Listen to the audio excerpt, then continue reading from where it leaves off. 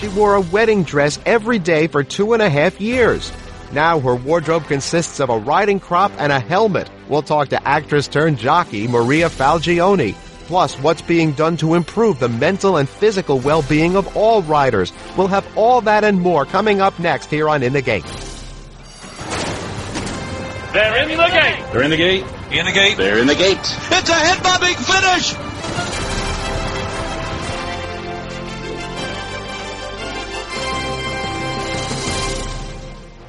This is In the Gate, ESPN's Thoroughbred Racing podcast. My name is Barry Abrams. You can follow me on Twitter at @BAbramsVoice or on Facebook at Barry Abrams Voice. You can also get us on our YouTube channel by searching In the Gate Podcast. You can get us on SoundCloud as well. You can download us from the iTunes Store or at TuneIn.com or the TuneIn app. And now you can subscribe to In the Gate in the Listen tab of the ESPN app. For the full In the Gate experience, subscribe now in the Listen tab of the ESPN app. Many athletes really want to be entertainers, and many entertainers really want to be athletes. Once in a while, the crossover does happen. Several athletes have left their sports to start successful acting careers, including Jim Brown and Dwayne "The Rock" Johnson. Some have gone into music, like Bernie Williams of the New York Yankees. What you don't see too often, though, are established entertainers giving up showbiz to put their bodies through the rigors of competing as an athlete. Many entertainers want to be athletes, but few actually do it. That's what makes Maria Falgione's story so unique. In her first life, she was an actress who appeared in movies like Adulthood, some TV shows and commercials, and for a couple of years, she held the lead role in the well-known off-Broadway play Tony and Tina's Wedding. So, how does someone who's been putting on a wedding dress 6 days a week for 2 years wind up doing this?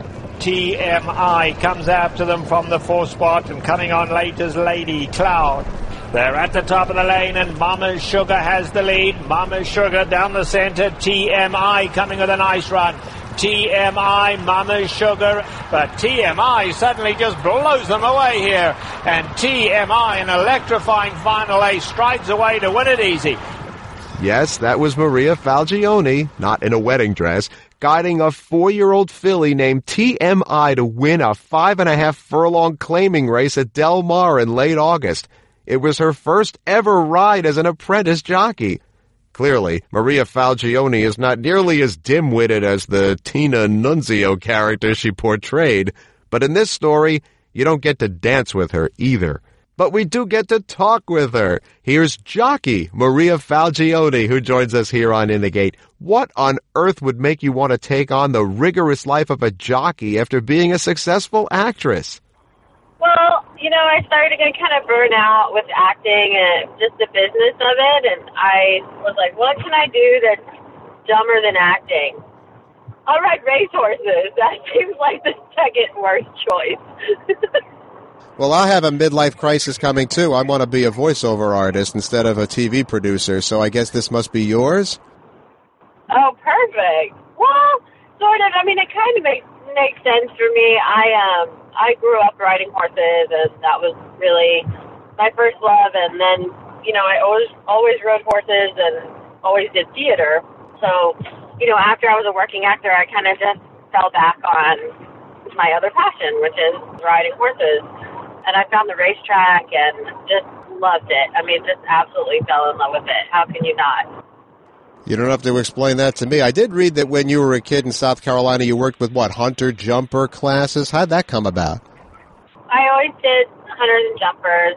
I learned how to ride on my grandpa's farm in Nebraska, so I just kind of learned how to ride, We were tough. We kind of did whatever. And then when I grew up in South Carolina, I got interested in jumping, much to my family's dismay. They thought it was ridiculous with all the kind of pomp and circumstance that surrounds it.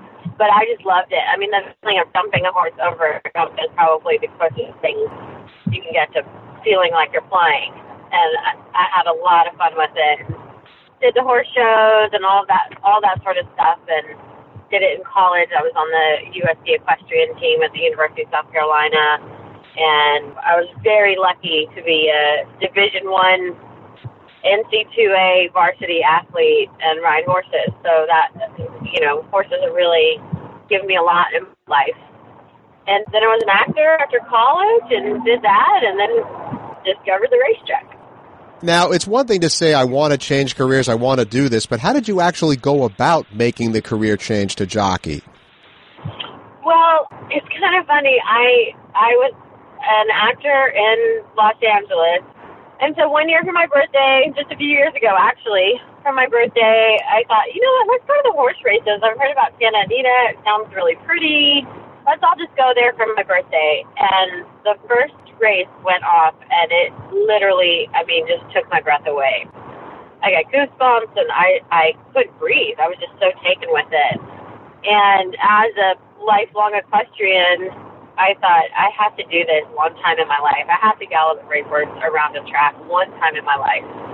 So I figured it out, and through the help of Doug O'Neill, actually, I was able to do that. And then once I did it once, I was completely hooked. And then as I became just sort of less and less into acting, I became more into the racetrack. So I started galloping and working horses, and then the trainer that I worked for, Mike Mikowski, and some of our owners actually brought it up to me and said, would you be interested in riding a race? And I was like, are you kidding me? Absolutely. Let's do it. Jockey and actress Maria Falgione joining us here on In the Gate. Now, I don't think you did Tony and Tina's wedding in New York, did you? Because I remember seeing it in New York, but you wouldn't have been in that production, right? Right. We did it in Vegas, and it's the same directors and producers, so we had a lot of crossover between Vegas and New York. But yeah, that's the show that you saw. That's the one that we did. Absolutely. So here you are with horsemanship experience, but no practical experience as a jockey in the afternoons. So let's start out in a nice, easy place to break in as a jockey. Southern California, the deep end of the pool. What did you think about that? Well, it's pretty ridiculous. I still can't believe it. I just can't believe how fortunate I am to be able to ride races on this circuit and in this company. When I ride a race in this circuit, I load in the gate with Hall of Famers, with people who are just, go down in history as the best riders in the world. And it's pretty unbelievable. I feel so incredibly fortunate. I just can't even believe it sometimes. What did it feel like to win that first start in late August? I really don't know how to describe it. It was truly unbelievable.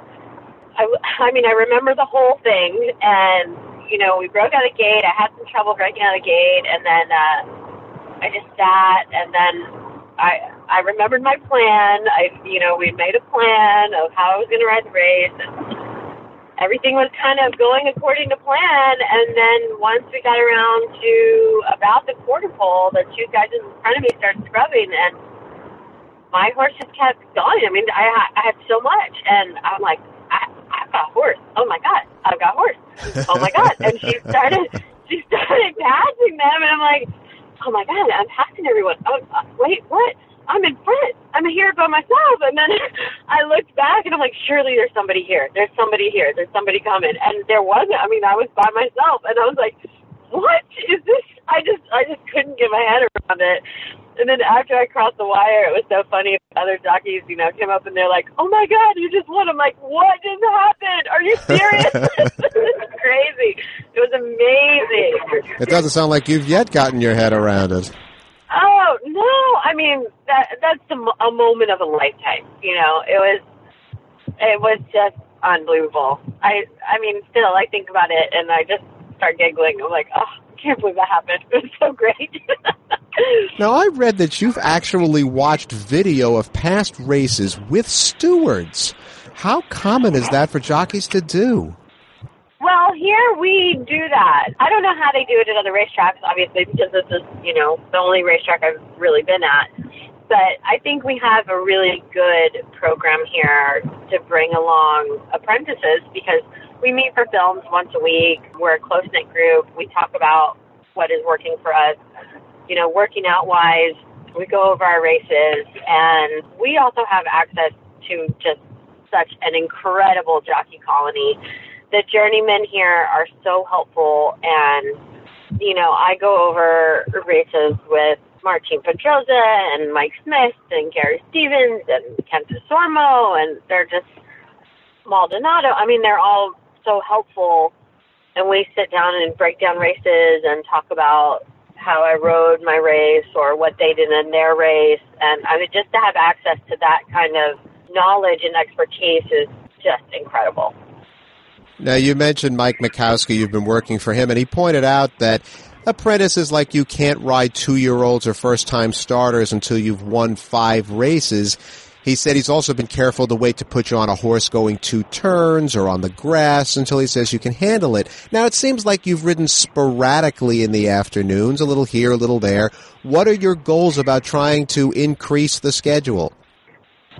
Well, I mean, right now, I'm kind of just taking it as it comes, and we discuss the horses that I ride and kind of come up with a plan, because I am also an exercise rider, and I really like that. I think that it is advantageous to me where I am right now to be able to ride the horses every day that I'm going to ride in a race, or at least to work them in the morning, just because of my greenness in the afternoon. But I don't really know. We're just going to kind of see where it goes, and so far so good. I mean, I'm having an absolute ball, and things have been pretty good so far. Well, I don't think there was a flak jacket under all those wedding dresses or a helmet as part of the headpieces, but they seem to be a permanent part of your wardrobe in your new career, and we wish you all of the best. Thank you so much for a few minutes. Thank you so much. I really enjoyed it. We're going to take a short break here on In the Gate, but when we come back, a study that's being done to help improve the physical and mental well-being of all jockeys. You'll be interested to hear the results, so don't go away.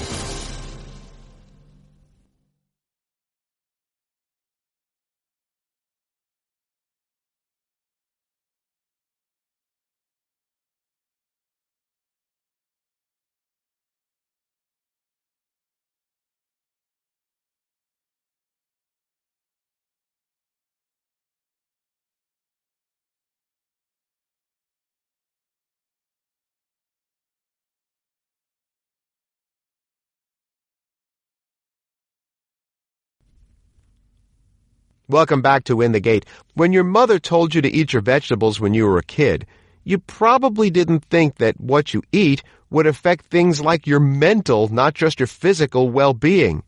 Your mother probably said something about cavities in your teeth, but not necessarily your ability to hold or perform a job. But that's exactly the gospel that Daniel Martin has been studying and preaching in England. For the past 2 years, Daniel Martin has been tasked with increasing public knowledge about jockeys as athletes. The goal has been to study their physical and psychological challenges the way we do with other mainstream athletes. Mr. Martin's study has been funded by the British Horse Racing Authority and Liverpool John Moores University in association with the Professional Jockeys Association. The first qualitative results of the project came out recently, and we welcome Daniel Martin to In the Gate to discuss those findings. One of the focuses of your study was the practice of jockeys having to make weight. Now, we all know that jockeys eat very sparingly in order to stay light. What is new about what you have found?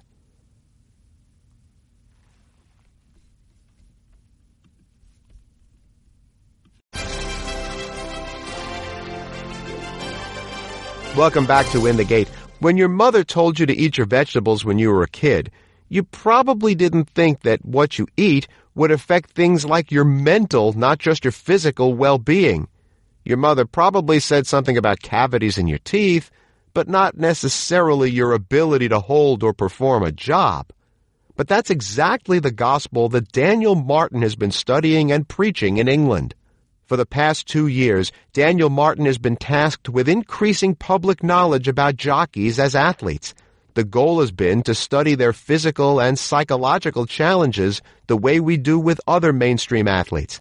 Mr. Martin's study has been funded by the British Horse Racing Authority and Liverpool John Moores University in association with the Professional Jockeys Association.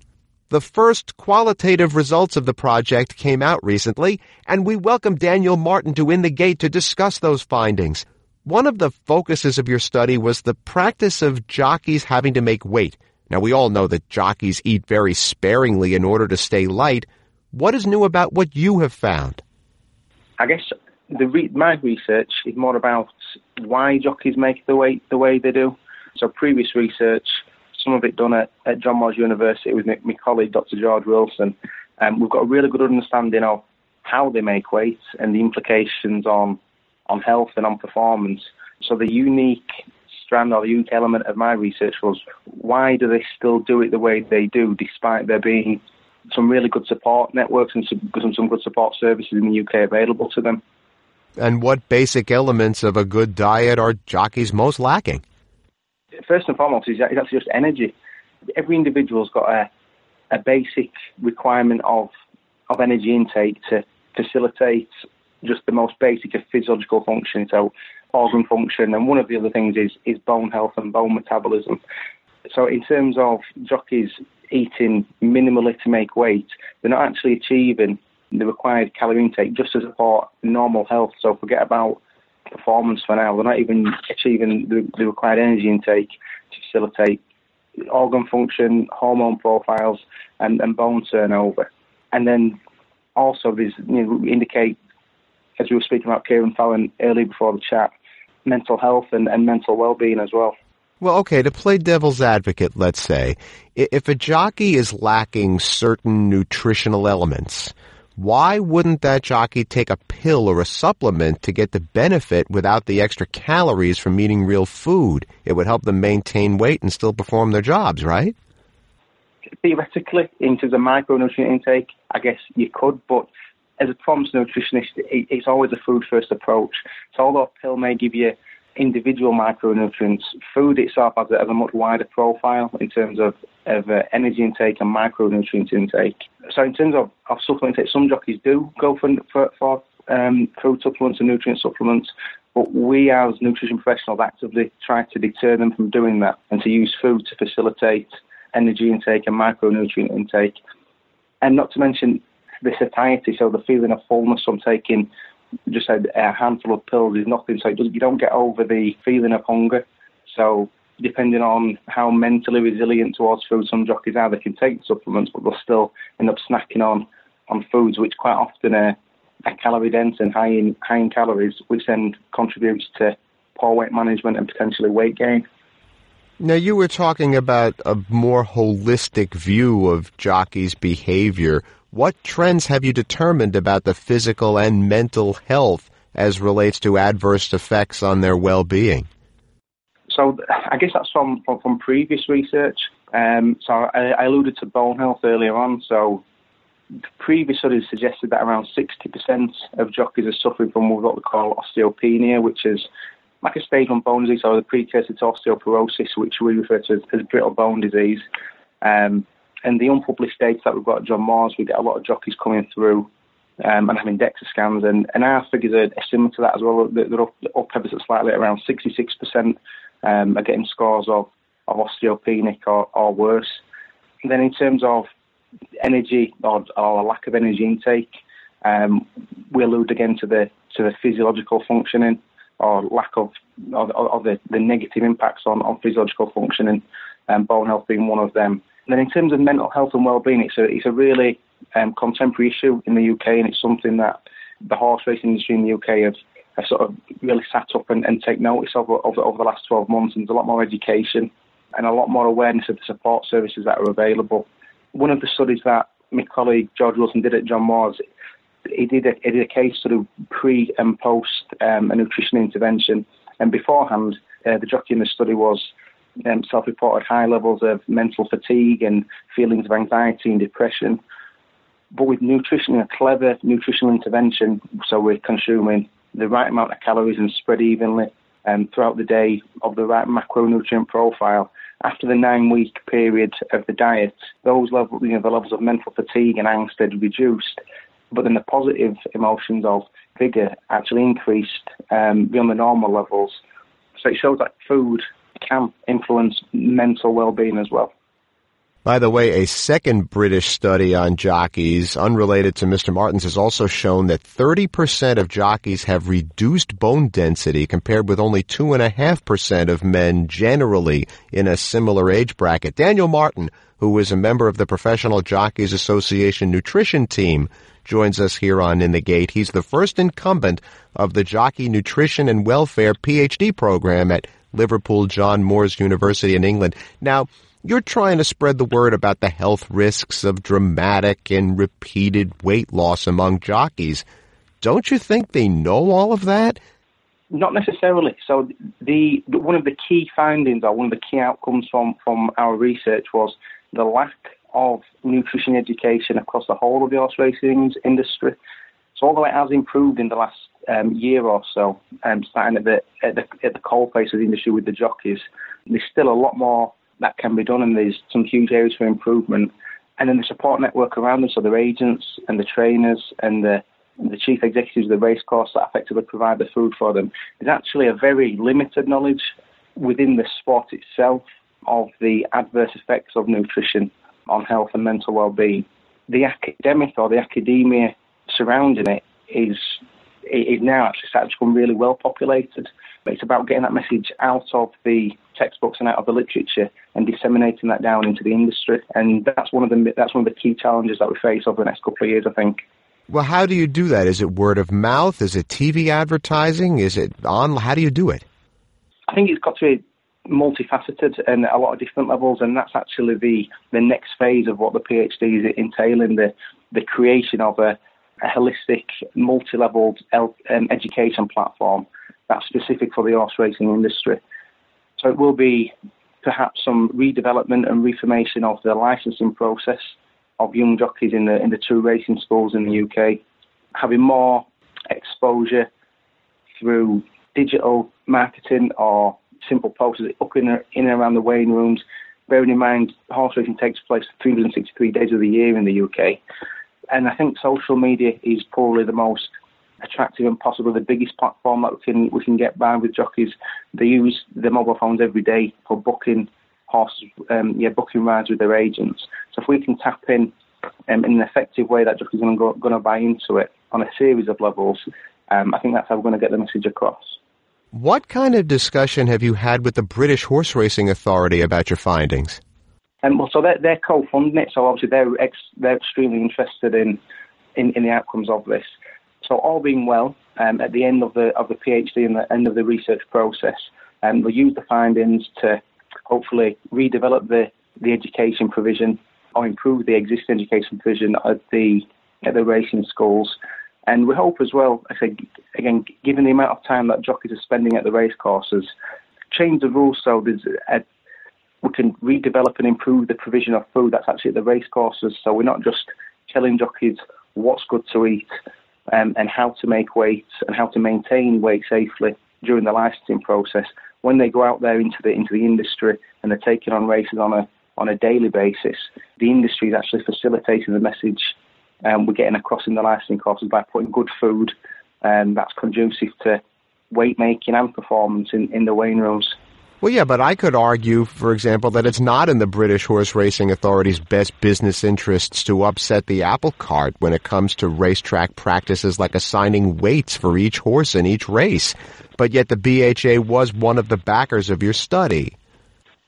Yeah, and I think this is a sign of a changing of the times. So I think historically, potentially the BHA have come under fire for not doing so much about it. But Dr. Jerry Hill, who's now the recently newly appointed Chief Medical Advisor, since he's come in, he's wanted to basically grab the bull by the horns, for not a better expression, and redevelop the sports science support network that's available for jockeys. And one of those facets is nutrition support. So they've pumped some money into research to ask the question, why are jockeys still doing it this way? And hopefully with the outcome, ultimately, of using the findings to facilitate potentially rule changes or changing the regulations to actually better help jockeys in the future. What will it take, Mr. Martin, for these kinds of findings to permeate their way into the culture of the sport around the world?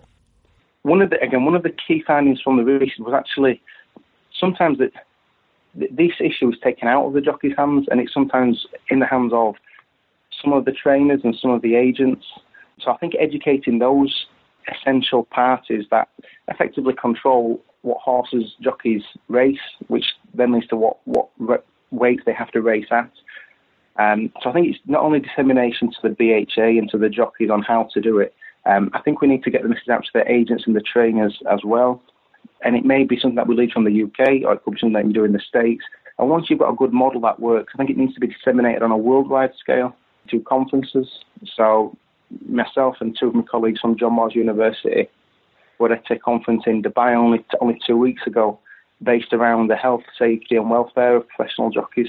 And that takes place every 2 years. So dissemination and collaboration of these good practices needs to be shared on these platforms for then the delegates from all the different horse racing nations around the world to then take back to their own countries and hopefully disseminate from a top-down fashion to help jockeys not just in our country or in the States, but for all the horse racing nations around the globe. Thoroughbred horsemen talk so often about the care they give to their horses. Now the care for their riders is the next step. Thank you so much for a few minutes, Mr. Martin, and continued success with this endeavor. No problem. Thank you very much for having me. Our thanks to Daniel Martin and to Maria Falgione. I can't really blame Churchill Downs for what they just enacted, the banning of the daily racing form from being sold under the spires and at the fairgrounds too, though the practice clearly goes against the norm. The DRF is not just stats and past performance charts, they have a website now for advanced wagering. Their site and stats directly compete with Churchill's own products, TwinSpires.com and the Brisnet offerings. Now, it's not fair if one company controls distribution and production. It can bar the competitive door with huge padlocks, like if Comcast, which owns NBC, decided to corner the market by refusing to carry ESPN and Fox. That's not what Churchill's doing. They have no monopoly on anything but the world's most famous race. While I've knocked Churchill for many things, this move is simply business. Advanced wagering is a mighty competitive space.